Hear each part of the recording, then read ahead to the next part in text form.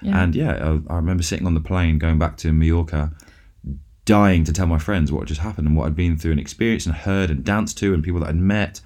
It changed you to the better, you'd say? Oh, totally. Really? Yeah, 100%. 100%. I'm a much more respectful and open person because of the things I went through. Yeah, definitely. Honestly, I loved it. Yeah. Great. I fully recommend it to anyone.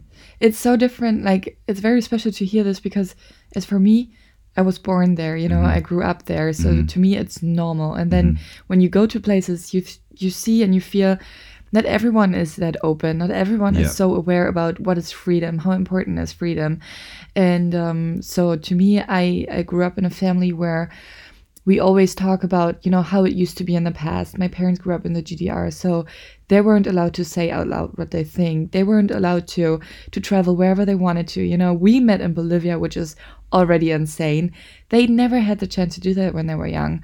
So they always encouraged me to go and tell me, this is not normal. Like, there is, still parts in the world where people can't go because they're poor or can't go because they live in dictatorship. And so yeah, you can really feel this vibe today in Berlin. I realize it every time when I'm somewhere else. For sure. So it's something I treasure, and of course we have to value, and we should always kind of keep, and treasure it, because it really is a magical place.